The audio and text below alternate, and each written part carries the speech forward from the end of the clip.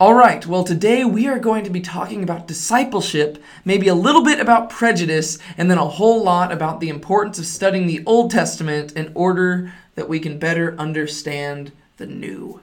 I'm David Tate, and this is part 8 of the Gospel of John series, wherein we are walking through the Gospel of John verse by verse by verse in a slow and methodical and hopefully exhaustive manner, so that whoever you are, you can come to these videos and hopefully learn something new about the Gospel of John and about the Bible that will hopefully draw you into a deeper and more loving relationship with Jesus Christ, and so that you can go out and live for His glory. If you're listening to this on podcast, or if this is your first time here, you probably won't notice anything different. But if you've been watching these videos regularly, you'll notice that we have a different backdrop, and that is because I got kicked out of where I was normally filming these, because we, thanks be to God, we are beginning to open things back up at the church, which means that we had to clean out the room I was in so that we could actually get that ready to have people there. So I had to take out my camera and everything, and so we've got a new backdrop. And be patient with me as I try to figure out how to do it in a little different format, but hopefully we should be good to go and you won't notice a significant drop in quality. But that being said, I am going to pray for us because these lessons typically end up being fairly long and I don't want to waste any of your time. So let's pray and then we'll hop right in. Dear God, thank you once again. Thank you so much for the opportunity to get together and go through your word. We know that you didn't have to reveal yourself to us at all, but you did. You revealed yourself to us through the world you created, through the word you gave us, and through the word that came into the world, Jesus Christ, who we are going to read about today and who we're going to learn about today, and who we want to come to know more and more deeply each and every day. As we go into your word, I pray that your Spirit will be present through us. I pray that I will only say what you would have me say, and that I pray all ears would be open, including my own, to whatever your Spirit has to reveal. We love you, God. We thank you so much for another day to draw closer to you. And it's in your holy and amazing name that we pray. Amen. All right, so where we're at in the Gospel of John so far, we have finally gotten into the narrative of the Gospel, and thus far, Jesus has 3 disciples. 2 of those disciples were originally disciples of John the Baptist, and then one of them went and got his brother and brought him back so that now Jesus has 3 disciples. We have Andrew and Peter, and then most likely the 3rd disciple would be John, who is the author of this gospel that we're reading right now. And today we're going to meet 2 more disciples, one of whom Jesus calls, and the other who is brought by the one Jesus called. We're going to meet Philip, and we're going to meet Andrew. And so we're picking up in John chapter 1, and today we're covering verses 43 through 51. The next day, Jesus decided to go to Galilee. He found Philip and said to him, "Follow me." Now Philip was from Bethsaida, the city of Andrew and Peter. Philip found Nathanael and said to him, "We have found him of whom Moses in the law and also the prophets wrote, Jesus of Nazareth, the son of Joseph." Nathanael said to him, "Can anything good come out of Nazareth?" Philip said to him, "Come and see." Jesus saw Nathanael coming toward him and said of him, "Behold, an Israelite indeed, in whom there is no deceit." Nathanael said to him, "How do you know me?" Jesus answered him, "Before Philip called you, when you were under the fig tree, I saw you."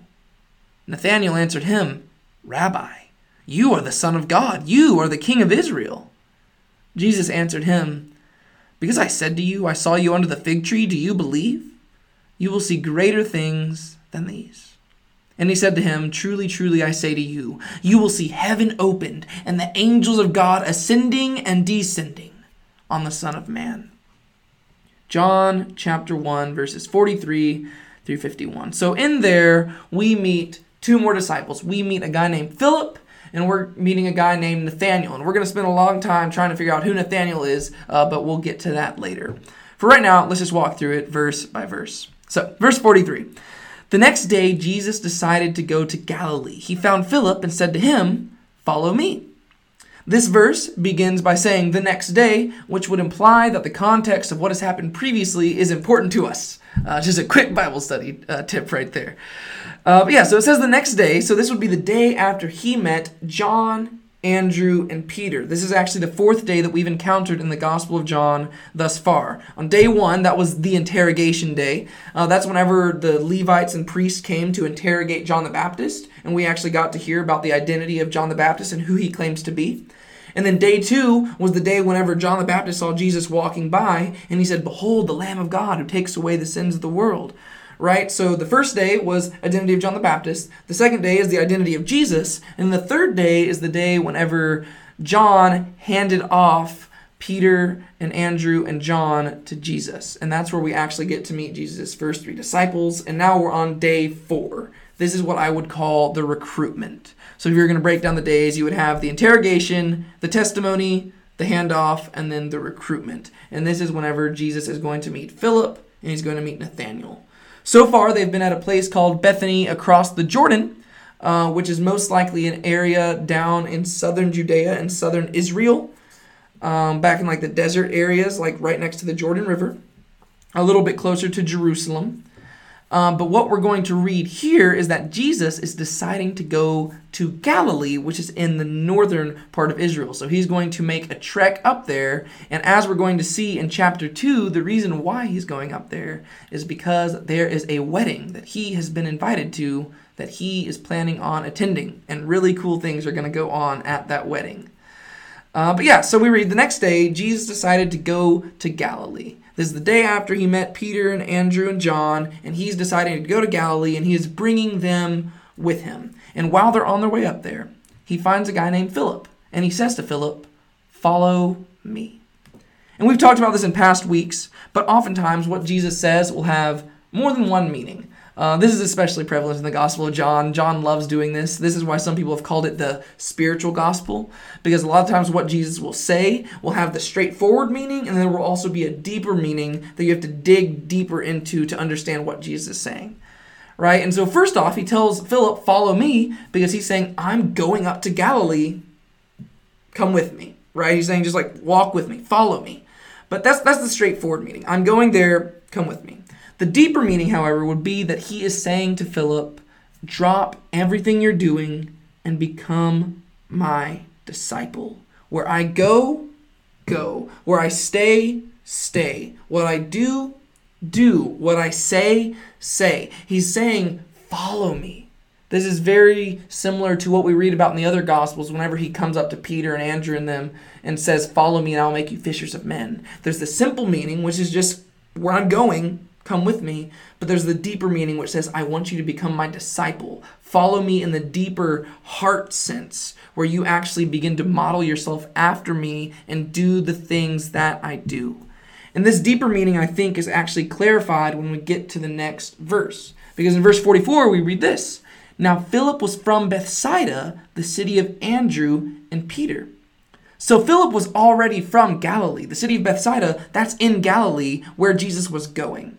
So if Jesus only meant the straightforward sense of like, follow me, well, I mean, Philip would already be going there. He's already going to Galilee, right? He's already from that area. So it wouldn't make much sense for him to just be straightforward following Jesus. That is one aspect to it, but the deeper meaning is what Jesus is really trying to get at here, right? It wouldn't make sense for Jesus to merely telling him to follow in a straightforward sense because Philip's already going in that direction.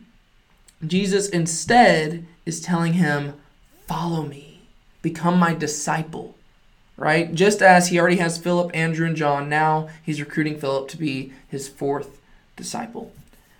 And so, real quick, I want to take a side comment here and talk about Bethsaida, Andrew, and Peter. Because in verse 44, we read that Philip was from Bethsaida, the city of Andrew and Peter, right? And so, to me, this might not seem very significant at first, but some people will try to find a contradiction in this passage because other Gospels, especially the Gospel of Mark in particular, they place Simon and Andrew's house in a nearby Galilean town of Capernaum, right? So here in the Gospel of John, we read that they are from a town called Bethsaida. In other Gospels, it says that they are from Capernaum. And so the question is, how can they be from both, right? People will argue that there's a contradiction there. However, I don't think there is a contradiction. You might have noticed that pretty consistently in these videos. Every time there's a contradiction, I land on the side that there's not, because I do believe that the Bible is God's word, and I believe it's inerrant. And so typically if there's a contradiction, I believe there's a way that it can be explained.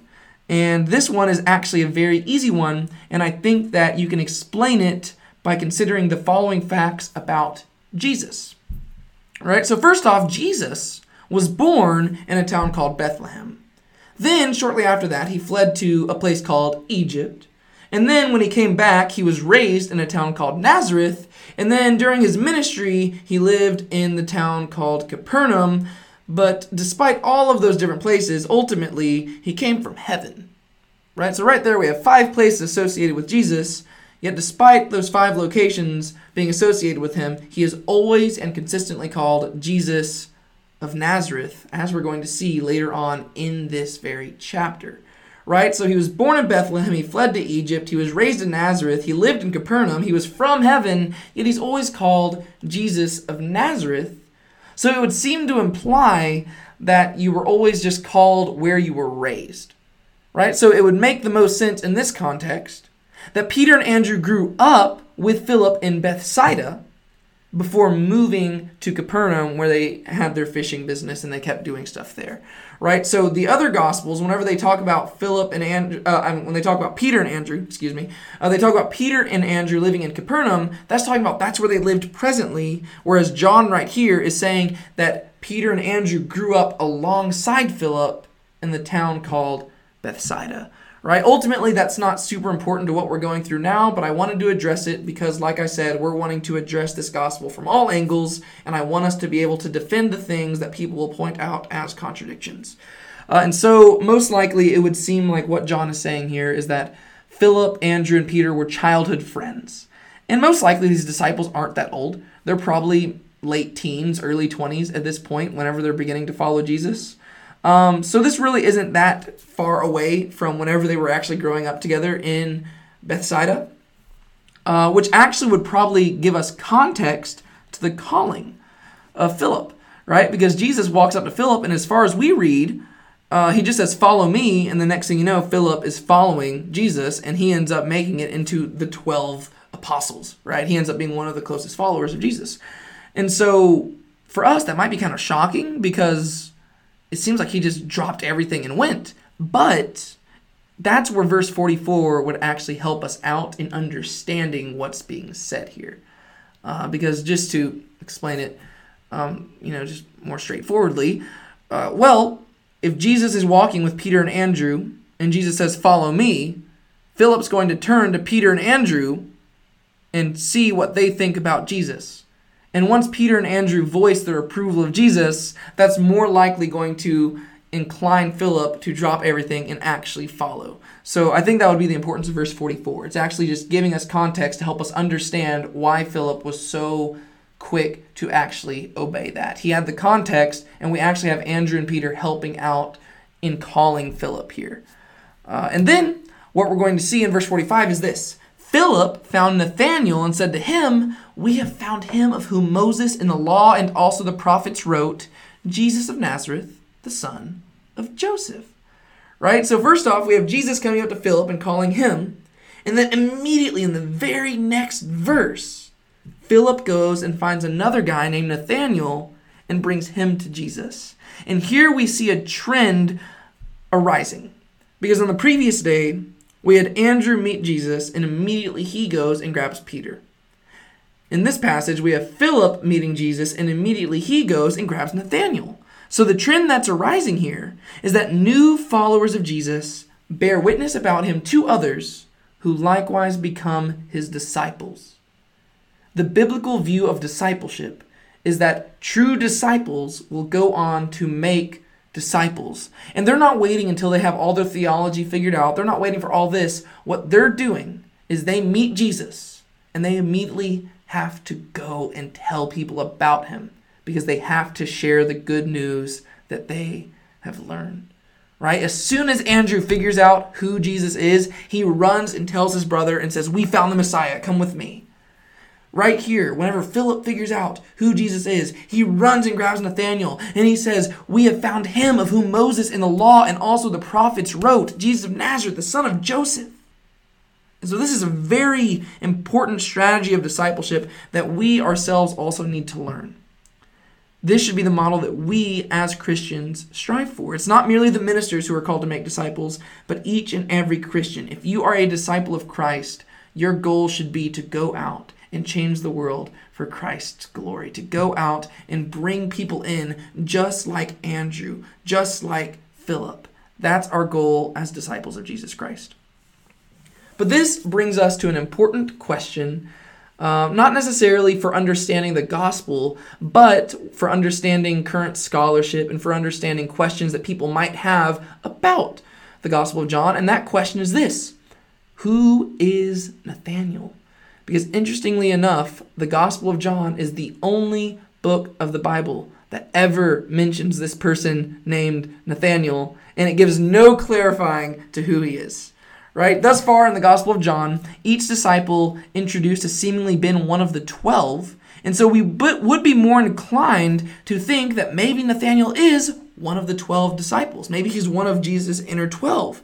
But despite that, the name Nathanael never appears in any of the lists of the 12 apostles or anywhere else in the Bible. Right? So the Gospel of John is actually the one gospel where we don't have all the 12 disciples listed out name by name by name. But we do have those accounts in Matthew, Mark, and Luke. And then Luke also gives us a second list of the 12, well, actually of the 11, in the book of Acts, whenever he's listing out the 11 remaining disciples after Judas Iscariot killed himself. So in the Bible, we actually have 4 lists of the 12 apostles of Jesus. And 11 of those names are actually consistent throughout all 4 of the lists. We have Peter, James, John, Andrew, Philip, Thomas, Bartholomew, Matthew, James the son of Alphaeus, Simon the Zealot or Simon the Canaanian, and Judas Iscariot. So those are the 11 names that are consistent throughout all of the lists. And then there's one oddball name, which would be Judas the son of James, who seemed to likewise go by the name Thaddeus. And Thaddeus just means courageous heart, so it was most likely a nickname. And we can even pick up on that a little bit because Matthew and Mark are the ones who call him Thaddeus, whereas Luke, both in Luke and in Acts, calls him Judas, the son of James.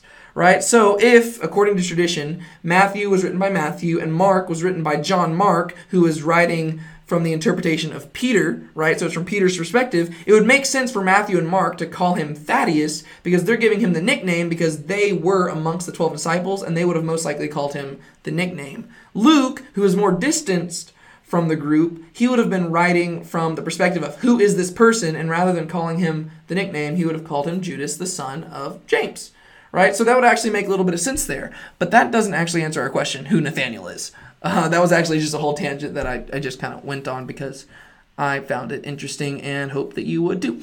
But yeah, so our question still remains, who is Nathanael? And there's actually 2 theories about this. And if you're going to summarize the 2 theories, is that one theory would say that he was not one of the 12 apostles. And then the second theory would be he is one of the 12 apostles, in which case we have to figure out which one he is because he obviously is not called Nathanael in any of those lists. So the first theory is just very straightforward, and that is that some modern scholars seek to argue that Nathanael was not one of the 12 apostles, but that he was just another apostle of Jesus, and that, honestly, it would make sense, right? Not every single person who is named in the Gospels has to be one of the 12 apostles. We actually have other disciples mentioned, like Clopas or Mary Magdalene, stuff like that, and they're not amongst the 12 disciples. So it would make sense that Jesus had other disciples. And so Nathanael doesn't have to actually be one of the inner 12, right? And this would be people like Richard Bauckham. He's a scholar who wrote this amazing book that I'm actually still reading it, called Jesus and the Eyewitnesses.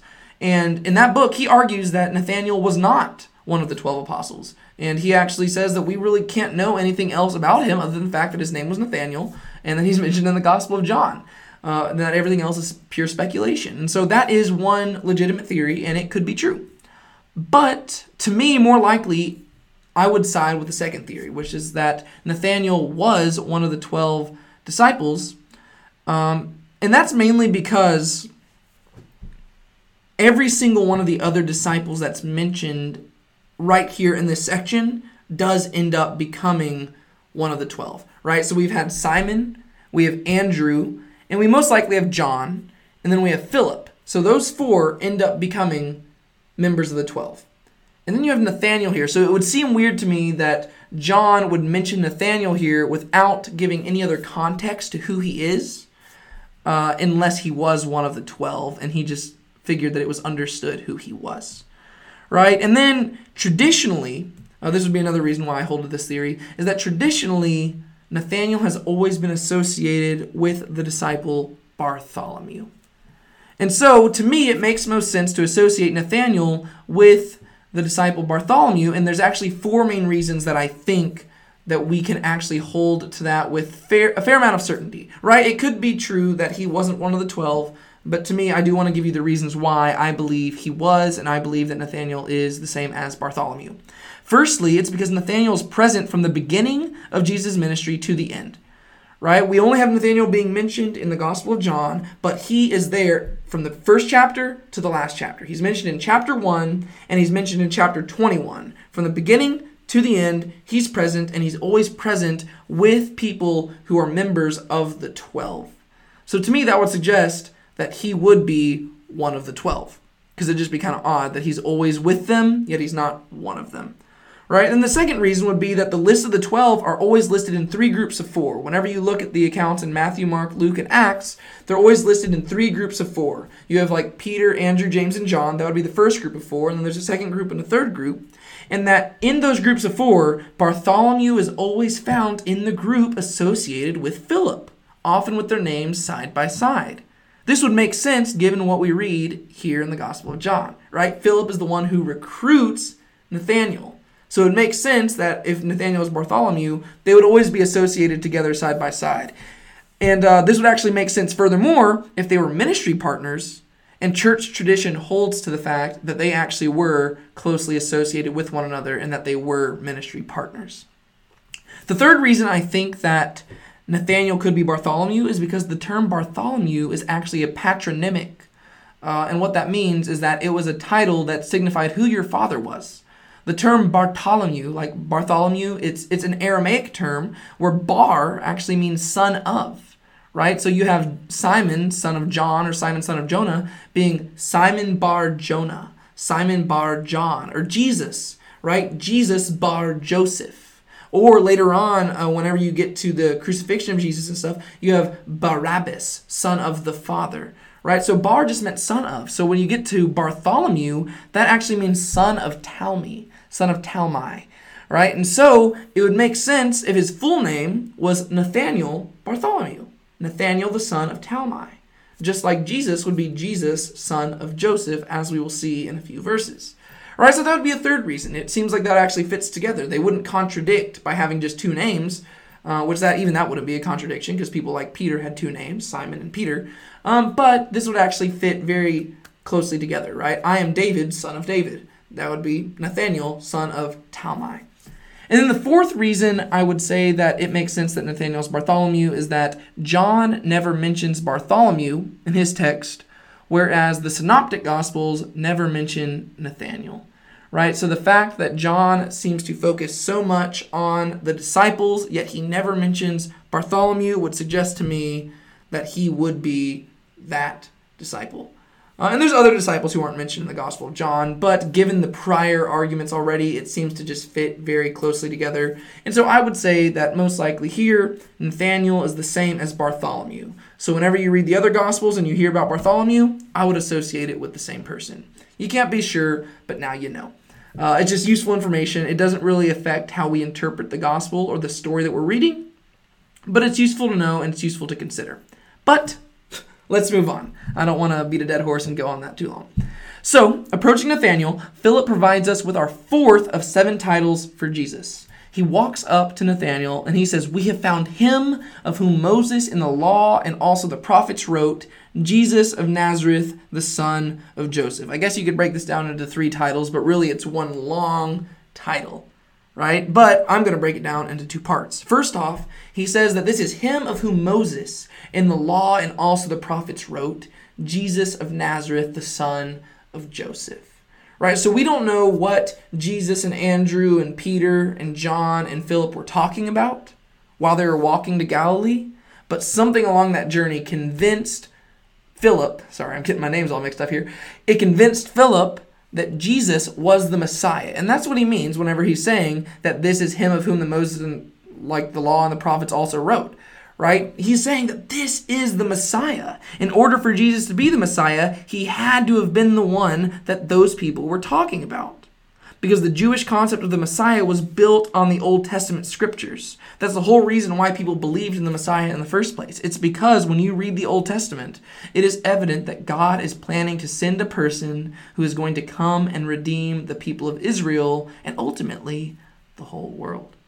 Right? So the idea of the Messiah, it's rooted in the Old Testament. So whenever Philip comes up to Nathanael and says this, he is saying, we have found the Messiah. But then he follows that up by identifying the Messiah. And he says that it's this guy named Jesus of Nazareth, the son of Joseph. Right? So here we have both of those things we talked about earlier. We have him being identified as his city and his dad. Right? So he's Jesus of Nazareth, the son of Joseph. Jesus the Nazarene bar Joseph. Right? So Philip identifies Jesus as you would identify any man in first century Palestine. You give the name of the village they're from and the name of the father.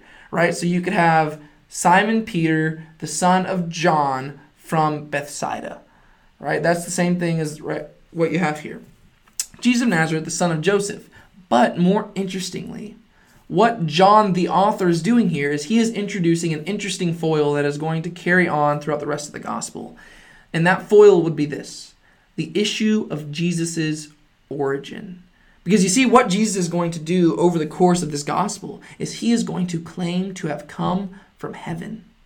And a lot of times what people are going to do, and we see this in the other gospels as well, is that people are going to challenge Jesus' claims by pointing out the fact that they know where he is from and who his parents are. In John chapter 6, verse 42, people are going to ask him, or they're going to ask, is not this Jesus, the son of Joseph, whose father and mother we know? How does he now say, I have come down from heaven? The people won't be able to wrap their minds around the fact that Jesus is from heaven because they're going to say, we know Mary and Joseph. Or, as we're going to see, we know Mary and we knew Joseph, because most likely Joseph is dead at this point. But they're like, we know where he's from. He comes from Nazareth. He comes from the tiny town of Nazareth. We know his parents. How could he have possibly come from heaven? And so what John's introducing here is he's introducing the fact that there is going to be a question over Jesus' origin. Because you see, John knows, the author, he knows that Jesus is not the physical son of Joseph, but was actually born of a virgin. He doesn't specify that here. That's actually only specified in the book of Matthew and the book of Luke. But John knows that because most likely he expects you to be familiar with those gospels because this is being written afterwards. And also, he was one of the disciples of Jesus, right? So he knows that Jesus was not physically the son of Joseph, but he's introducing this foil to add some mystery to the gospel, it would seem. Philip right here is speaking from what he knew at the time, but we who know the story of Jesus get the insider's information. We know that which he will come to know in time. Right? So the irony behind this whole thing is that Jesus was not born in Nazareth, nor was he born to Joseph as his legitimate physical father. Right? So actually, on both accounts, Philip is wrong. Right? Jesus is actually not originally from Nazareth, and Joseph is not his biological father. In fact, Jesus is from heaven, and he's the Son of God. But at the same time, Philip is correct on both matters. From a worldly perspective, Jesus is from Nazareth, and he is the son of Joseph. Right? So he identifies Jesus as who Jesus is, but at the same time, if you look at it deeper, he's actually incorrect. Right? So that's the irony here. It's both correct and incorrect depending on your perspective, and that's this foil, this kind of issue, this theme that's going to carry on with us as people try to understand who Jesus is. And I think that ties into John's ultimate purpose, which is he's trying to convince us that Jesus is the Son of God. He's the Christ, right? And so Jesus' identity is supposed to be a big question throughout this gospel, and John is going to begin to unravel that for us so that we begin to understand it step by step by step.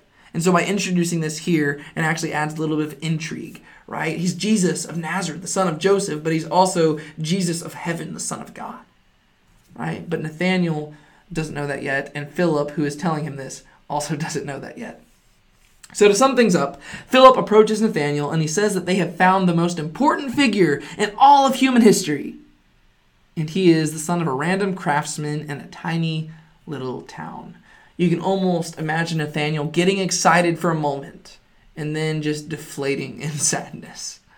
Because who could possibly expect the most important figure in human history to come from a little town called Nazareth? And that is exactly when Nathanael is going to respond. In verse 46, we read this. Nathanael said to him, "Can anything good come out of Nazareth?" To which Philip said to him, "Come and see." So as we learn in chapter 21, Nathanael is actually from Galilee as well. He's from a town called Cana, which is actually where they're heading for a wedding in chapter 2. Nathanael's from a town called Cana, which is another Galilean town just 7 miles north of Nazareth. And that being said, Nathanael can only muster one response, which is kind of funny. He says, "Can anything good come out of Nazareth?" Which, if you've read the other Gospels, seems to be a pretty consistent response to people figuring out that Jesus is from Nazareth. And that makes us want to know a little bit more about Nazareth, right? So what we know about Nazareth is actually very little information, and that should probably actually speak a lot about Nazareth and why people respond that way. Because Nazareth was not an important place, right? Actually, the only reason Nazareth is an important place nowadays, the only reason that if you go to Israel, Nazareth is very well populated, the reason why it's popular now is because a famous guy named Jesus was born there 2,000 years ago. Well, he wasn't born there. He was raised there 2,000 years ago, right? So Nazareth, it was not important at the time of Jesus. It was actually a tiny little town on a hill with a population of only a few hundred. It was not a bustling place. It was not like Tiberias over on the coast of the Sea of Galilee or anything like that. It was nothing like Jerusalem. It was this tiny little suburb, this tiny village on a hill. Only a few hundred people lived there. Most people didn't know about it. In fact, it was so seemingly insignificant that it wasn't mentioned in any of the texts at the time. Right? The Old Testament never mentions Nazareth. The Talmud never mentions Nazareth. The Midrash never mentions Nazareth. Any of the Gentile texts from the same time period, none of them mention Nazareth because that place, it was the middle of nowhere. It was nothing. It was not important. It was a very insignificant town. And just as the Judeans often looked down upon the Galileans, so we see that the Galileans seem to look down upon Nazareth. Right? So the people in southern Israel, they typically looked at the people in northern Israel, the Galileans. They looked down on them a little bit because they were, they were the fishermen and stuff like that. So in a way, the Judeans thought of themselves very sophisticated, and they had this kind of prejudice against the Galileans because they thought they were more the country people. I don't really know why that would be a bad thing, but from their perspective, there was a little bit of a prejudice there. But then the Judeans, they actually had the Galileans, they actually had a prejudice against the people of Nazareth, right? So it's it's just like Nazareth is the lowest of the low. Nobody even thought anything high about Nazareth. It was just like this place in the middle of nowhere. And apparently, Nathanael, he had the same perspective of everybody around him. What good can possibly come from Nazareth? Can anything good come from Nazareth at all? So that's kind of the context that Nathanael's working from here. Philip comes up to him and he says, "Hey man, we have found the most important figure in all history." And you can imagine Nathanael responding and saying, "You found the Messiah? Who is he? Where's he from?" And they say, "Well, his name's Jesus, and he's the son of Joseph, and he's from a town called Nazareth." And Nathanael responds and says, "Can anything good come from Nazareth?" You can almost feel his disappointment in his response. And that's why I love Philip's response to Nathanael. Because Nathanael says, "Can anything good come from Nazareth?" And then Philip simply responds, "Come and see." Right? And this is the second time that we've actually come across this phrase. First, it was whenever Peter and Andrew came up to Jesus. Whenever Andrew and John came up to Jesus and they were asking where he was staying, and Jesus said, "Come and you will see." And I mentioned then that this is going to be a constant theme we see throughout the Gospel of John. The idea of come and see. It's an invitation to genuine discipleship, right? And that is what Philip is handing out to Nathanael right now. Nathanael comes up to him and he says, "Can anything good come from Nazareth?" And Philip's simple response is this: come and see. Notice that he doesn't try to argue with Nathanael, and he doesn't try to defend what he has said. right? He's not trying to be like, oh, well, Nazareth's not that bad. He doesn't do any of that. Instead, he says, come and see for yourself. He is so confident that Jesus is on the side of truth, and that Jesus is who he claims to be, and that Jesus is the one of whom Moses and the law and also the prophets wrote. That he doesn't have to defend Jesus.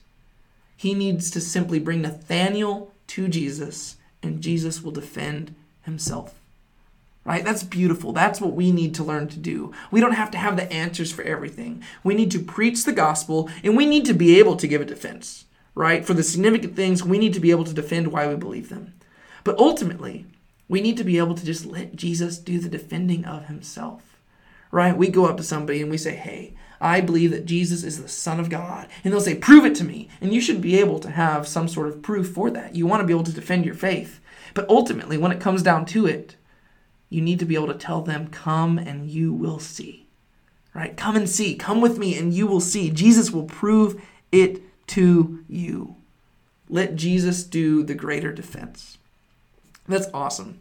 So here we have that phrase, and it's the invitation to genuine discipleship. Philip's invitation isn't merely offered to Nathanael, though. It's offered to us, the readers, as well. John, through Philip, is reaching out to us, and he is telling us to come and see this man from Nazareth, to see if something good can come out of Nazareth after all. And so, moving on to verse 47, this is what we see of Nathanael and Jesus' first encounter. Jesus saw Nathanael coming toward him and said of him, behold, an Israelite indeed, in whom there is no deceit. Right? So we had Philip and Nathanael. They had their whole interaction. Nathanael's like, can anything good come from Nazareth? And then Philip says, come and see. And so Nathanael is coming to see. And as he's walking here, Jesus sees him. And he says, behold, an Israelite indeed, in whom there is no deceit. And I don't know about you, but to me, that's a weird thing to say. And so I wonder, what does Jesus mean by that? What's he mean by an Israelite indeed in whom there is no deceit? And this is, once again, I think one of those places where Jesus has both a simple meaning and a deeper meaning. It seems like almost every time Jesus says something in the Gospel of John, you can guarantee that there's like a straightforward meaning and a deeper meaning. So just prepare yourself. That's going to be like a very consistent thing. So the simple meaning would be this. Jesus is basically calling Nathanael the real deal. Right? Thus far, all we've heard from Nathanael is his questioning whether or not anything good can come from Nazareth. And while we know that something did come from Nazareth, Jesus is ironically presenting Nathanael as somebody who doesn't tell lies. Right? So it's almost like Jesus is making a little bit of a joke here. Right? Even though we don't have any reason to think that Jesus was there present for the conversation between Philip and Nathanael, in the context of the reader's perspective, this is almost supposed to be ironic and almost a little funny, I would think.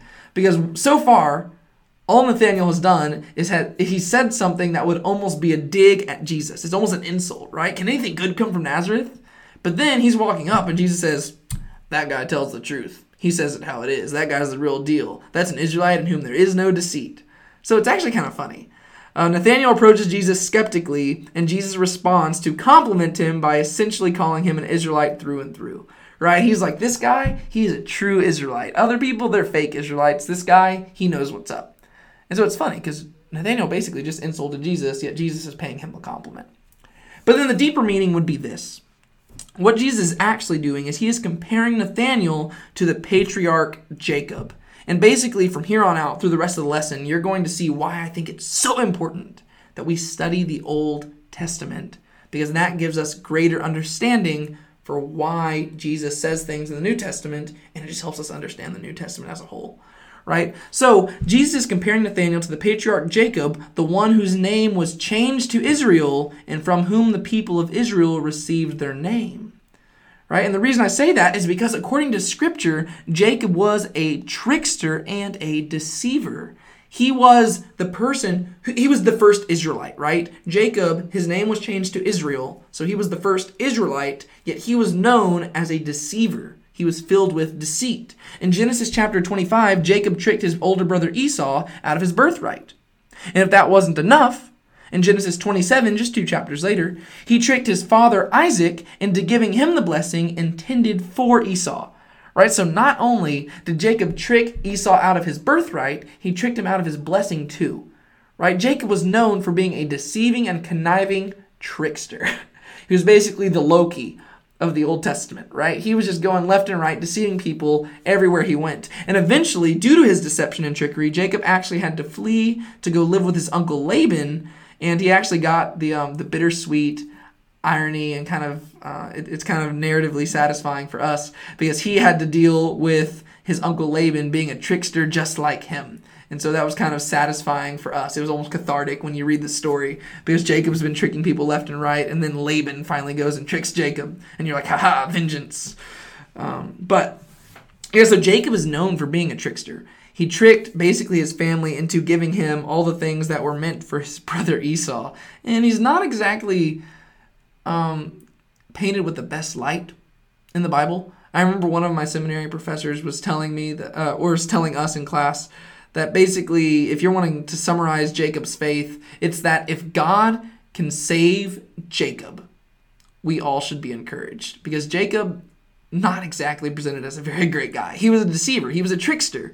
And so by contrast, when Jesus sees Nathanael walking up, he is comparing him to Jacob. And he is saying, this is an Israelite in whom there is no deceit.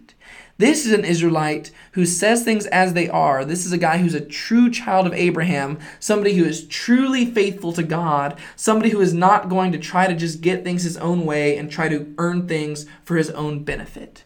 This is a person who truly loves God. Yet as we're going to see in the following verse, what Jesus says here seems to really confuse Nathanael. We read this in verse 48. Nathanael said to him, "How do you know me?" And Jesus answered him, "Before Philip called you, when you were under the fig tree, I saw you."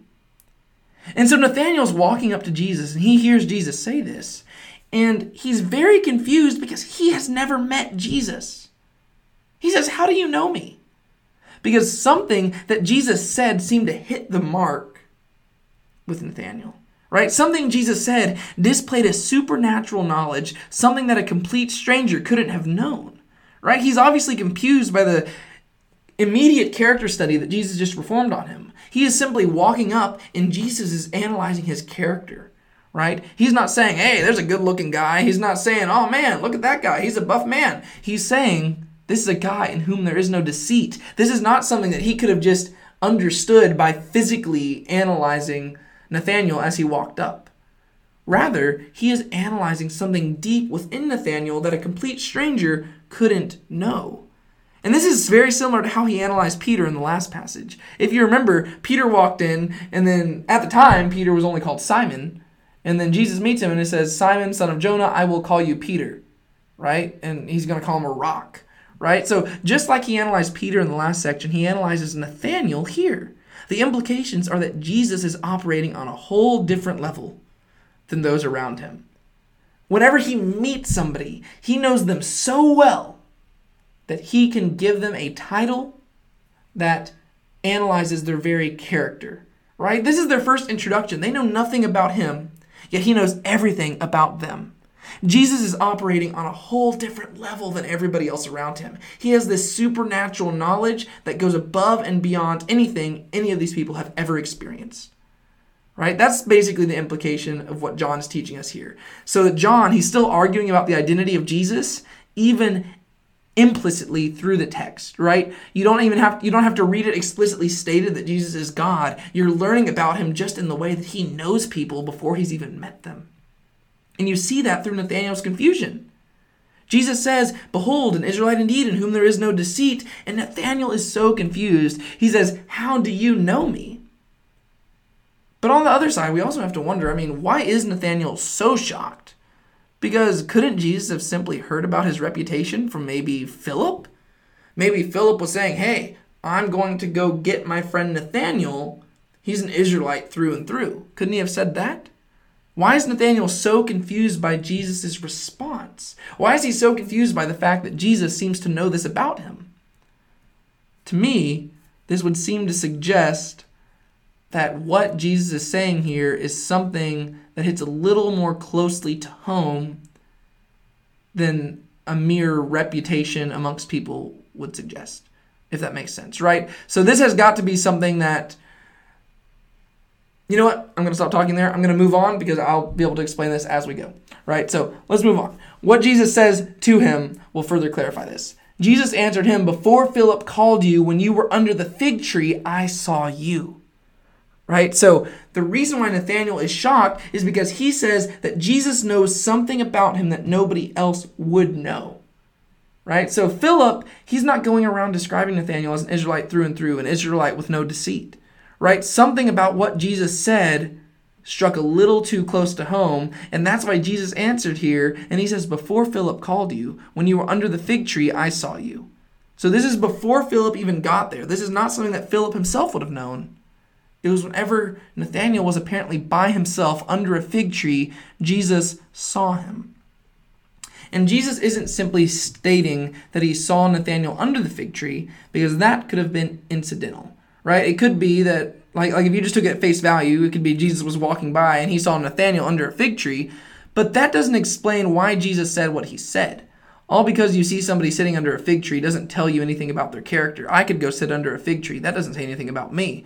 Hitler could go sit under a fig tree. That says nothing about a person's character. The question is, what were they doing under the fig tree?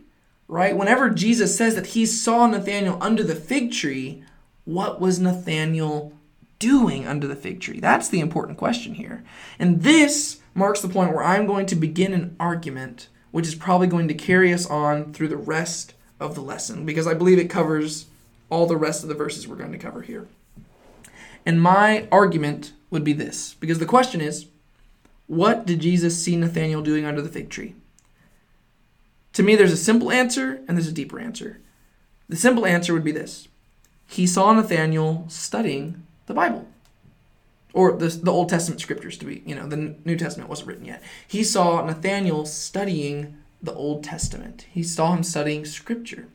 And the reason I say that is because when it was possible to have a written copy of the scriptures in that time period, it was common for Jewish people to spend their time studying, reflecting, and meditating, and memorizing those scriptures. And oftentimes what they would do is they would go and study it under a fig tree. Right? And that might seem kind of weird. I agree. It's kind of weird. It's different than our culture. But we actually have evidence for this. In Midrash Rabbah, in Barashit, we read this. Rabbi Hiya and his disciples, others say Rabbi Akiba and his disciples, were accustomed to rise early and sit under a certain fig tree.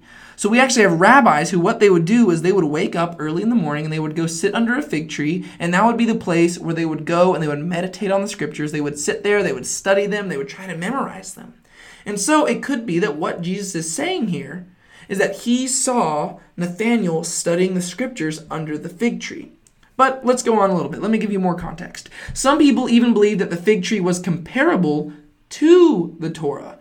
It was comparable to the law. And what we read here is, this is from Eruvin, which is another Jewish text. It says this, Rabbi Hiya bar Abba said that Rabbi Yochanan said, "What is the meaning of that which is written, 'He who guards the fig tree shall eat its fruit'? Why were matters of Torah compared to a fig tree? Just as this fig tree, whenever a person searches it for figs to eat, he finds figs in it, as the figs on a tree do not ripen all at once, so that one can always find a recently ripened fig, so too with matters of Torah. Whenever a person meditates upon them, he finds in them new meaning." Right? So the idea of why they associated fig trees with studying Torah or studying the law or studying the scriptures, it's because it was like the idea of ripening figs, right? The more you study it, the more you get out of it. Unlike most fruit-bearing trees, fig trees are picked little by little. In the same way, a student of the scriptures learns them a little of it one day and more the next. For it cannot be learned all in 1 year or in 2. Of such a man it says, "Whoso keepeth the fig tree." That's another quote from Midrash Rabbah. Right? So basically, there's this association with fig trees where you just take little by little, right? You don't take all the figs at once. You take little, like just one fig tree at a time. And so there was like this metaphor with studying the scriptures under a fig tree, because that was comparable to how you studied the Bible. You couldn't take all of it at one time. You had to take little by little and study it, meditate on it, feast upon it, let it digest in your system so that you really understood it. You would memorize the scriptures, and oftentimes what they would do is they would do that under fig trees because of the metaphor, and maybe because it was just a pleasant place to do it. I don't really know beyond that. All I know is that It's what they did. There are probably reasons beyond that we don't actually have recorded, but that's just some evidence that we do have recorded, and so I wanted to share that with you. And so the straightforward answer would be that most likely Jesus saw Nathanael studying the scriptures. The obvious implication would be that Nathanael was doing this alone, because they would go away to do this by themselves. And so there's always the question of how Jesus knew this, which is simply because Jesus is the Son of God, and so he has knowledge you know not of, right? So Jesus could see Nathanael studying the scriptures even whenever Nathanael was all alone. But the deeper answer is that not only did Jesus see Nathanael studying under the fig tree, but he saw Nathanael's heart while he was studying the scriptures, right? So, because you got to read this in the context of the conversation that's at place, right? Nathanael's walking up, and Jesus says, "Behold, an Israelite in whom there is no deceit." And then Nathanael says, "Well, how do you know me?" And Jesus says, "Well, I know you because I saw you under the fig tree," which would imply that something he saw Nathanael doing bore evidence to Nathanael's heart and his character. And something about what Nathanael was doing suggested to Jesus that this was an Israelite in whom there is no deceit. And for some reason, something about what Nathanael was doing made it necessary for Jesus to compare him to the patriarch Jacob, right? And to make a contrast there. So, not only did he know Nathanael was studying the Torah or studying the scriptures, but he could see Nathanael's character through that studying. And his response not only implies that he knows Nathanael's character, but I would say, and this is the crux of the argument I'm going to try to present over the rest of the lesson, his response would imply that he knew the exact passage in Scripture that Nathanael had been studying under the fig tree. It was the passage that Nathanael was studying, in fact, that motivates Jesus to call him an Israelite indeed, in whom there is no deceit. What I am going to argue over the course of the rest of this lesson is that Jesus knows that Nathanael, while under the fig tree, had been reflecting on the story of Jacob, right? Whose name had been changed to Israel, and from whom the people of Israel got their name. And Jesus is therefore comparing him to their forefather. Right? So this is why Nathanael is going to be so shaken up by this, because Jesus is having access to information that only Nathanael knew. It seems like Nathanael woke up early in the morning, he was studying the scriptures, and he was studying the story of Jacob. And this is before anybody came up to him. Then finally Philip comes and finds him and tells him to come see Jesus, the one on whom Moses in the law and also the prophets wrote. And then whenever Nathanael's walking up, Jesus makes a reference to something that Nathanael had just been doing. And it ties in explicitly to who Jesus is and to who Nathanael is. Right? That's what it seems to me is going on here, and I'm going to make an argument for that through the rest of this. How can we be sure that this is the implication? First off, look at Nathanael's reaction. Verse 49, we read this. Nathanael answered him, "Rabbi, you are the Son of God. You are the King of Israel." So only moments before, Nathanael was saying, can anything good come from Nazareth? Right? Can anything good? Like he had the perspective of a very prejudiced person who thought that Nazareth was so lowly that nothing good can come from there. Yet only moments later, Jesus has said something that has convinced Nathanael of three things. He is a rabbi, he is the Son of God, and he is the King of Israel. The question is what lies in between those moments that would convince him of this. So far, Jesus has only said two things. Behold, an Israelite in whom there is no deceit, and while you were under the fig tree, I saw you. Those are the two things Jesus has said. Yet somehow those two comments have convinced Nathanael that not only can something good come from Nazareth, but the something good that came from Nazareth is a rabbi, he's the Son of God, and he's the King of Israel. And we've heard the term rabbi before, but before we move on, I want to take a quick aside and talk about the term Son of God and King of Israel, because those are our fifth and sixth of 7 titles that we get for Jesus in chapter 1. All right, so let's talk about those really quickly, and then we'll go back to the discussion on Nathanael and Jesus in the Old Testament. Right, so here we have our 5th and 6th titles for Jesus, Son of God, King of Israel. We could spend a lot of time breaking these titles down, but it would suffice to say that both of these statements were truer than Nathanael realized than when he first said them. Right, so whenever Nathanael first said these, most likely what he was actually trying to get across was that Jesus was the Messiah. Right, because both the terms Son of God and King of Israel were royal titles. A king could be called the Son of God, And it could mean something different than what we mean when we say that Jesus is the Son of God. And whenever he's called the King of Israel, that's just a term for the Messiah, right? So whenever Nathanael says this, most likely he's saying, Rabbi, teacher, you are the Messiah. But what Nathanael will come to see over the course of Jesus' ministry, and as we will come to see over the course of this gospel, is that Jesus is not merely the Messiah, but he is God in the flesh. Right? So not only is he the Son of God as a royal title, but he is the Son of the Father who is distinct from God, yet is the same as God. And not only is he the King of Israel as in the King of the people, but he is the King of Israel when God alone is the King of Israel. If you go back to the Old Testament, God is the ultimate king, and he is the King of kings. Right? To where King David, he serves God as his king. Right? He is the King of the kings. And so Jesus, yes, he is the Son of God in the royal sense, but he's also the Son of the Father. And he is the King of Israel in the royal sense, but he's also the King of kings and Lord of lords. Right? So Nathanael means Jesus is Messiah, but what he's going to come to see is that Jesus is actually God. Right? And so those are what those two titles mean. And for right now, to keep it short and simple, I would say that most likely Nathanael has Psalm 2 in mind. Because in the second Psalm, we read this. This is God speaking. As for me, I have set my king on Zion, my holy hill. I will tell of the decree. The Lord said to me, you are my son. Today I have begotten you. Right? So in the second Psalm, we have this prophecy that God will send his son, which most people would, like Jews would understand that to be the Messiah. They might not understand it to literally be the Son of God, right? Like to, ontologically be that. But they would understand this to be a messianic psalm. Right? And they still would interpret it that way. That this is the king who came from God, and God calls him my son. Right? And so most likely this is what Nathanael has in mind whenever he says, you are the Son of God, the King of Israel.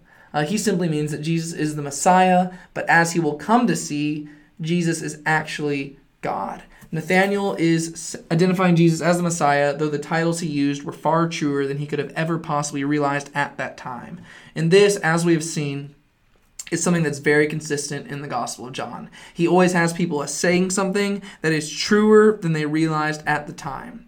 Whereas you have Jesus who says things that are truer than his audience realized at the time. Right? So Jesus will say things like, when you were under the fig tree, I saw you, and it'll be both the straightforward sense and the deeper sense, right? So there's always deeper layers in the Gospel of John, and that's why I love it, and that's why we're having to do these long lessons to go through it, because there's so much to cover and there's so many good things in here.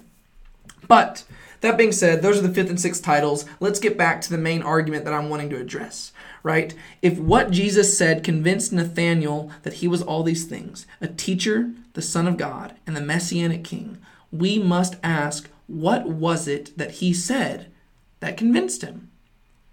Because all Jesus said in between here was that I saw you under the fig tree.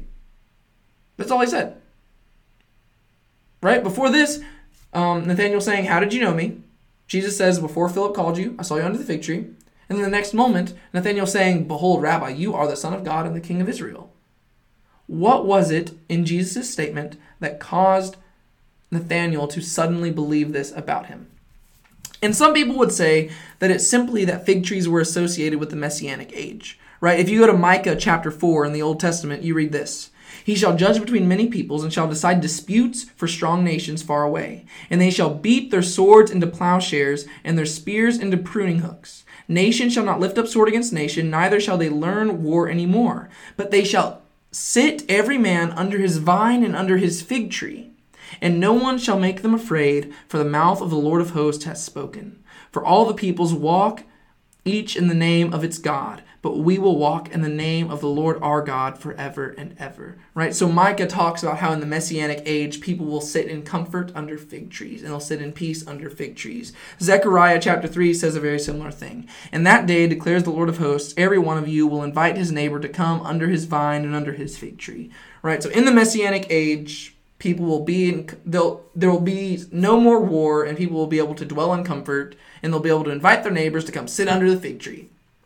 So some people would say that that's all that Jesus is saying here, right? And that's why Nathanael's all of a sudden convinced, because he's like, oh, you saw me under the fig tree. Fig trees are associated with the Messiah. You must be the Messiah. I would say that that could be right. But I think the rest of the passage actually gives greater context that helps us understand more likely what it was about the fig tree that convinced Nathanael who Jesus was. And for that reason, let's move on to the next verse because I'm going to present the argument here. All right, so verses 50 and 51. Jesus answered him, "Because I said to you, I saw you under the fig tree, do you believe? You will see greater things than these." And he said to him, "Truly, truly, I say to you, you will see heaven opened and the angels of God ascending and descending on the Son of Man." And so right there in Jesus' answer to Nathanael, right? Nathanael says, "Rabbi, you are the Son of God, the King of Israel." And Jesus says, "Because I said to you, I saw you under the fig tree, do you believe?" Right? So even Jesus right here, he's acknowledging that what he has said isn't that significant. Right? What he has said is such a simple thing that it shouldn't have taken him from not believing anything good could come from Nazareth to all of a sudden believing that Jesus is the rabbi who is the Son of God and the King of Israel. He says, "All I said to you is that I saw you under the fig tree. What is it that could have possibly made you believe from me simply saying that?" Right? So it's almost kind of funny. He says, "All because I said that to you, do you believe?" Even he seems shocked by it, even though he's not, right? The reason why is because it's funny, right? He's saying, all I said was a simple thing. What is it that could have possibly made you think that I was suddenly the Son of God and the King of Israel? Right? So it would seem that in calling Nathanael an Israelite without deceit, he was not only describing the man's character, but he was making a specific reference to the exact passage of Scripture that Nathanael had been studying. Right? And the reason I say that is because that is the answer for why Nathanael suddenly believes. Because notice what Jesus says at the end. He says to him, "Truly, truly, I say to you," and whenever you encounter that in the Gospel of John, when Jesus says, "Truly, truly, I say to you," that means listen up. Right? Amen, amen. That's what it is in Greek. He says, listen up. I've got something important to say. He says, "Truly, truly, I say to you, you will see heaven opened and the angels of God ascending and descending on the Son of Man." And to me, it is these verses right here that confirm that what Jesus did and what he saw Nathanael doing under the fig tree was studying the story of Jacob.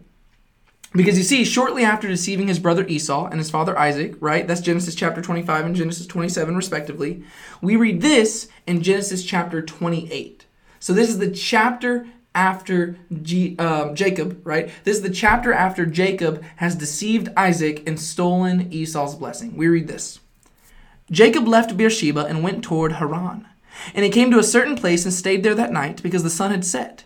Taking one of the stones of the place, he put it under his head and lay down in that place to sleep. And he dreamed, and behold, there was a ladder set up on the earth, and the top of it reached to heaven. And behold, the angels of God were ascending and descending on it.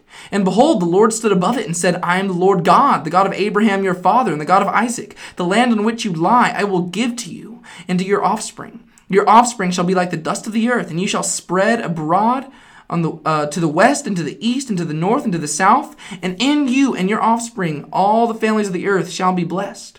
Behold, I am with you and will keep you wherever you go, and will bring you back to this land. For I will not leave you until I have done what I have promised you." Then Jacob awoke from his sleep and said, "Surely the Lord is in this place, and I did not know it."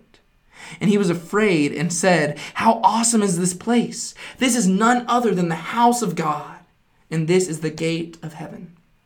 So early in the morning, Jacob took the stone that he had put under his head and set it up for a pillar and poured oil on the top of it. He called the name of that place Bethel, but the name of the city was Luz at the first. Right, so we have this story where Jacob, he leaves the place called Beersheba. He comes to a place called Luz. And while he's sleeping, the heavens are opened and he sees angels ascending and descending, right? Going up and down, up and down. And basically, this is where we get the idea of the stairway to heaven or the ladder to heaven, right? There's these angels ascending and descending. And it's this crazy moment to where God shows up and he gives a promise to Jacob and says, I'm going to be with you and I'm going to fulfill the promise to you that I made to your father Abraham and to your father Isaac, right? He says, I'm going to fulfill these through you. And as we'll see, Jacob will go on to be the father of the 12 tribes of Israel. And we're going to see that covenant come to fulfillment, right? It's going to begin to be fulfilled through Jacob. And so when Jacob wakes up, he renames the place where he was at. It was called Luz, but now he says God was in this place, and this is the house of God. And he calls it Bethel, because in Hebrew, Bethel means house of God. And so he says, God was in this place and I didn't know it. And the reason why he knew that God was in this place is because God spoke to him. And there was the angels ascending and descending. And this is the only passage in the Old Testament which refers to angels ascending and descending. Right? This is the only place, and that is what Jesus is clearly alluding to in these verses when he's speaking to Nathanael. Right here, this is Jacob's dream. We have the stairway to heaven, or Jacob's ladder, as we've talked about, and it's seen as the link between heaven and earth, the link between God and man.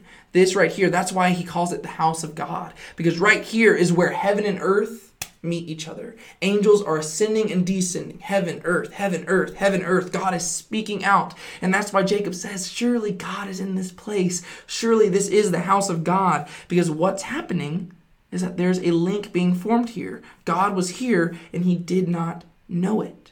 So if Nathanael had been meditating on this passage as he sat beneath the fig tree, it is very well possible that he might have been thinking about the coming messianic age when the Messiah would arrive and establish the kingdom of God so that man and God could be together once again.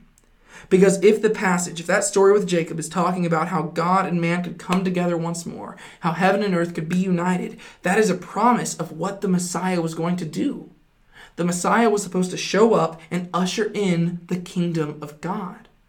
Right? He was supposed to establish a new covenant between God and man so that man and God could be together. And God was going to give man a new heart and put his spirit in man. That's the promise of the Old Testament. And so if Nathanael was meditating on this passage before Philip came up to him, if he was meditating on this under the fig tree, he was probably already thinking about the Messiah. And he was thinking about Jacob the deceiver. And he was thinking about all these things. And so whenever he is walking up to Jesus, and Jesus says, an Israelite in whom there is no deceit, this immediately in Nathanael's mind would call back to the very things he had just been studying under the fig tree. And then he says, how do you know me? And Jesus says, I saw you under the fig tree. And Nathanael's like, whoa, you're the Messiah. You're the Son of God. You're the King of Israel. Oh my gosh, what's going on here? You can tell that he's freaking out. And then Jesus goes above and beyond and says, why do you believe now? Believe me, you'll see greater things than these. You will see the heavens opened and the angels of God ascending and descending on the Son of Man. So he actually confirms through this statement what he had already established with his first statement. Right? If Nathanael needed any confirmation, Jesus does it right here. He says, yes, I know exactly what you were studying. I saw you under that fig tree. And if you think that's impressive, you're going to see a whole lot more. In the most straightforward way possible, what Jesus is claiming here is that he is claiming that he is the ladder. He is the link between God and man, the link between heaven and earth, the mediator between the creator and the creation, the mediator of the new covenant. That is what Jesus is claiming to be. Just as Jacob encountered God at Bethel and did not know it, so Jesus is telling Nathanael that he is encountering God right here and right now, even if he does not know it. That's what the claim is right here. Don't miss that. This then would have served as a confirmation to Nathanael that Jesus was who Philip and everyone else was saying he was. He was the Messiah. Jesus had not only seen him when he was all alone, but he had known information that only Nathanael himself could know. And he had declared himself as the very fulfillment of that passage that he had just been studying under the fig tree. So right there, in that little interaction here, Jesus displayed his omnipresence, right? He displayed his omniscience, and he displayed his importance, right? He was present whenever Nathanael was all alone. He knew things only Nathanael could know, so he knew all things. He was omniscient. And he was the fulfillment of the passage that Nathanael had literally just been studying. He was that important. This would have then served as the perfect confirmation that Jesus was who Philip claimed to Nathanael he was. Because what did Philip say to Nathanael? He said, we have found him of whom Moses in the law and also the prophets wrote. And so, when Nathanael is approaching Jesus, Jesus is showing that he is the fulfillment of the law. Because he says, yeah, you want to know where I'm written about? Well, let me go to the passage you were just studying under the fig tree. Right? Like, that's how specific this is. That's why we need to study the Old Testament. Because every single passage in the Old Testament can teach you something about Jesus. He is to be found everywhere. That's the beautiful thing. We see this in the Gospel of Luke. After the resurrection, we read that Jesus encounters these two disciples on the road to Emmaus. And he walks with them and he teaches them how he is the fulfillment of the Old Testament. That's why we need to study it. Because Jesus is to be found everywhere in the Bible. All 66 books of the Bible, including the 39 of the Old Testament, testify to the fact that Jesus is the Christ, the Son of God. And I believe that is what Jesus is demonstrating right here. Philip comes to Nathanael and he says, we have found him of whom Moses wrote about. And so when Nathanael comes to see Jesus, he wants Jesus to prove this. And so Jesus proves it by quoting the exact passage that Nathanael was studying right before Philip came up to him. That is how awesome this passage is. And that's what I think seems to be the argument that John is making here.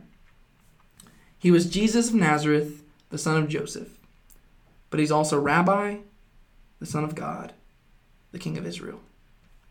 John Ronning, a professor of biblical studies at Faith Theological Seminary, actually notes these three connections between the present narrative and the story of Jacob in Genesis. Firstly, Jesus calls Nathanael an Israelite indeed, in whom there is no deceit. And Jacob was at Bethel fleeing for his life precisely because of his deceit in Genesis chapter 27. Right? So his deceit consisted in lying about his identity, whereas Israel was the name that was given to Jacob when he had lost his deceit and answered truthfully when asked, "What is your name?" Right? Therefore, Nathanael is thus like Jacob after he was renamed Israel. Nathanael is the Israelite in whom there is no deceit, who knows his identity, and who is truly faithful to God. Jacob was the deceiver, and he was only given the name Israel once he got rid of that deceit.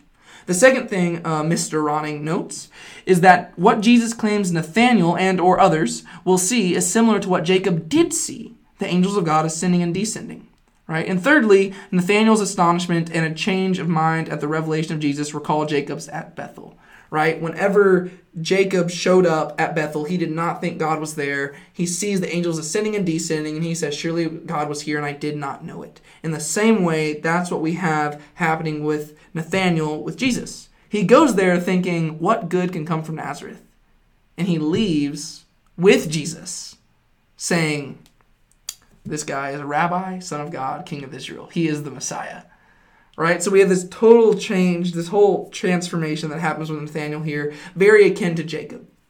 Right? Because Nathanael is the Jacob without the deceit. Right? He is an Israelite through and through, a true Israelite in whom there is no guile, in whom there is no deceit. Philip had told Nathanael that Jesus was the one of whom Moses and the prophets wrote, and Jesus goes above and beyond by demonstrating not only that Philip was right, but that he was the fulfillment of the very passage Nathanael had just been studying. And that is enough to confirm to Nathanael that Jesus is the Messiah. And I think, honestly, that would probably be enough to confirm it to you and me as well. If you studied the scripture by yourself, all alone, you hadn't told anybody what you'd studied, then somebody came up to you, gave you a character study, and said that they knew that about you because they knew what passage you'd just been studying, that would be pretty impressive. You'd be like, this guy's pretty important. Jesus' first response gets Nathanael's attention. His second response confirms the suspicion and advances the claim.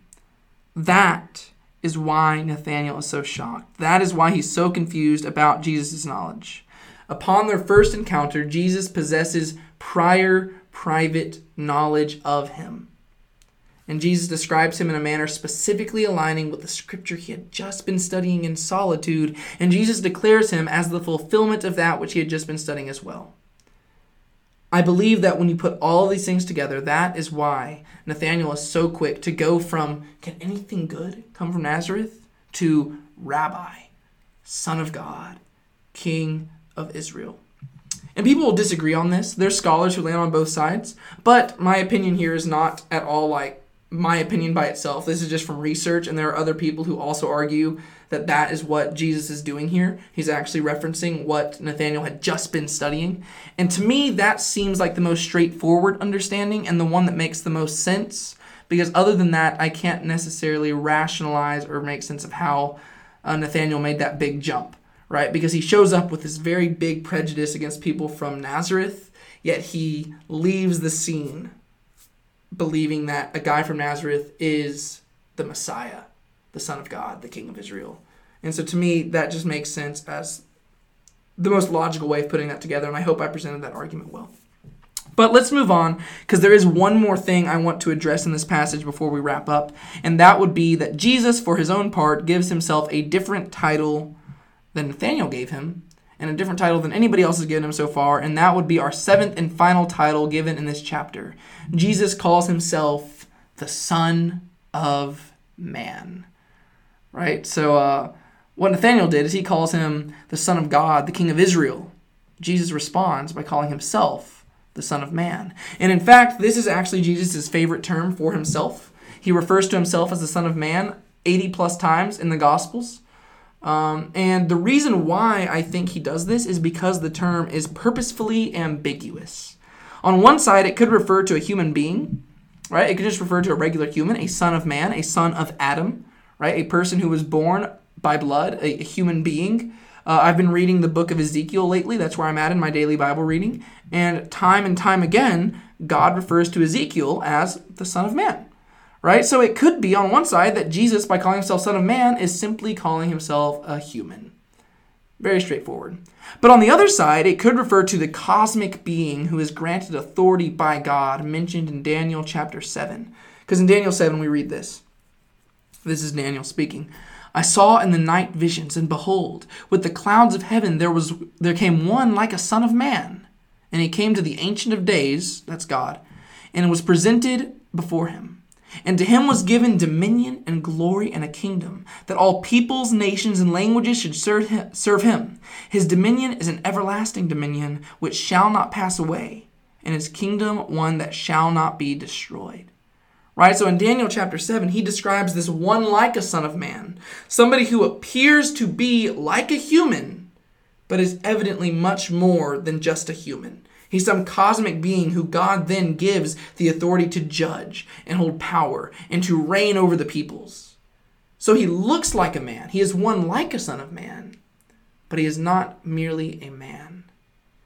And so whenever Jesus refers to himself as the Son of Man, I think he's doing it because the phrase is purposefully ambiguous. On one side, it could just be a human. On the other side, it could be this great cosmic force who appears like a human, but actually seems to be God. Right? So it seems like it's this cosmic force who approaches God, yet is given the authority only God himself possesses.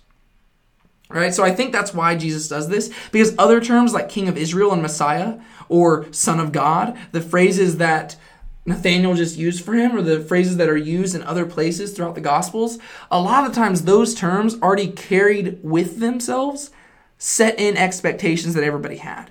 So whenever Nathanael calls Jesus the King of Israel or the Son of God, he's referring to him as the Messiah.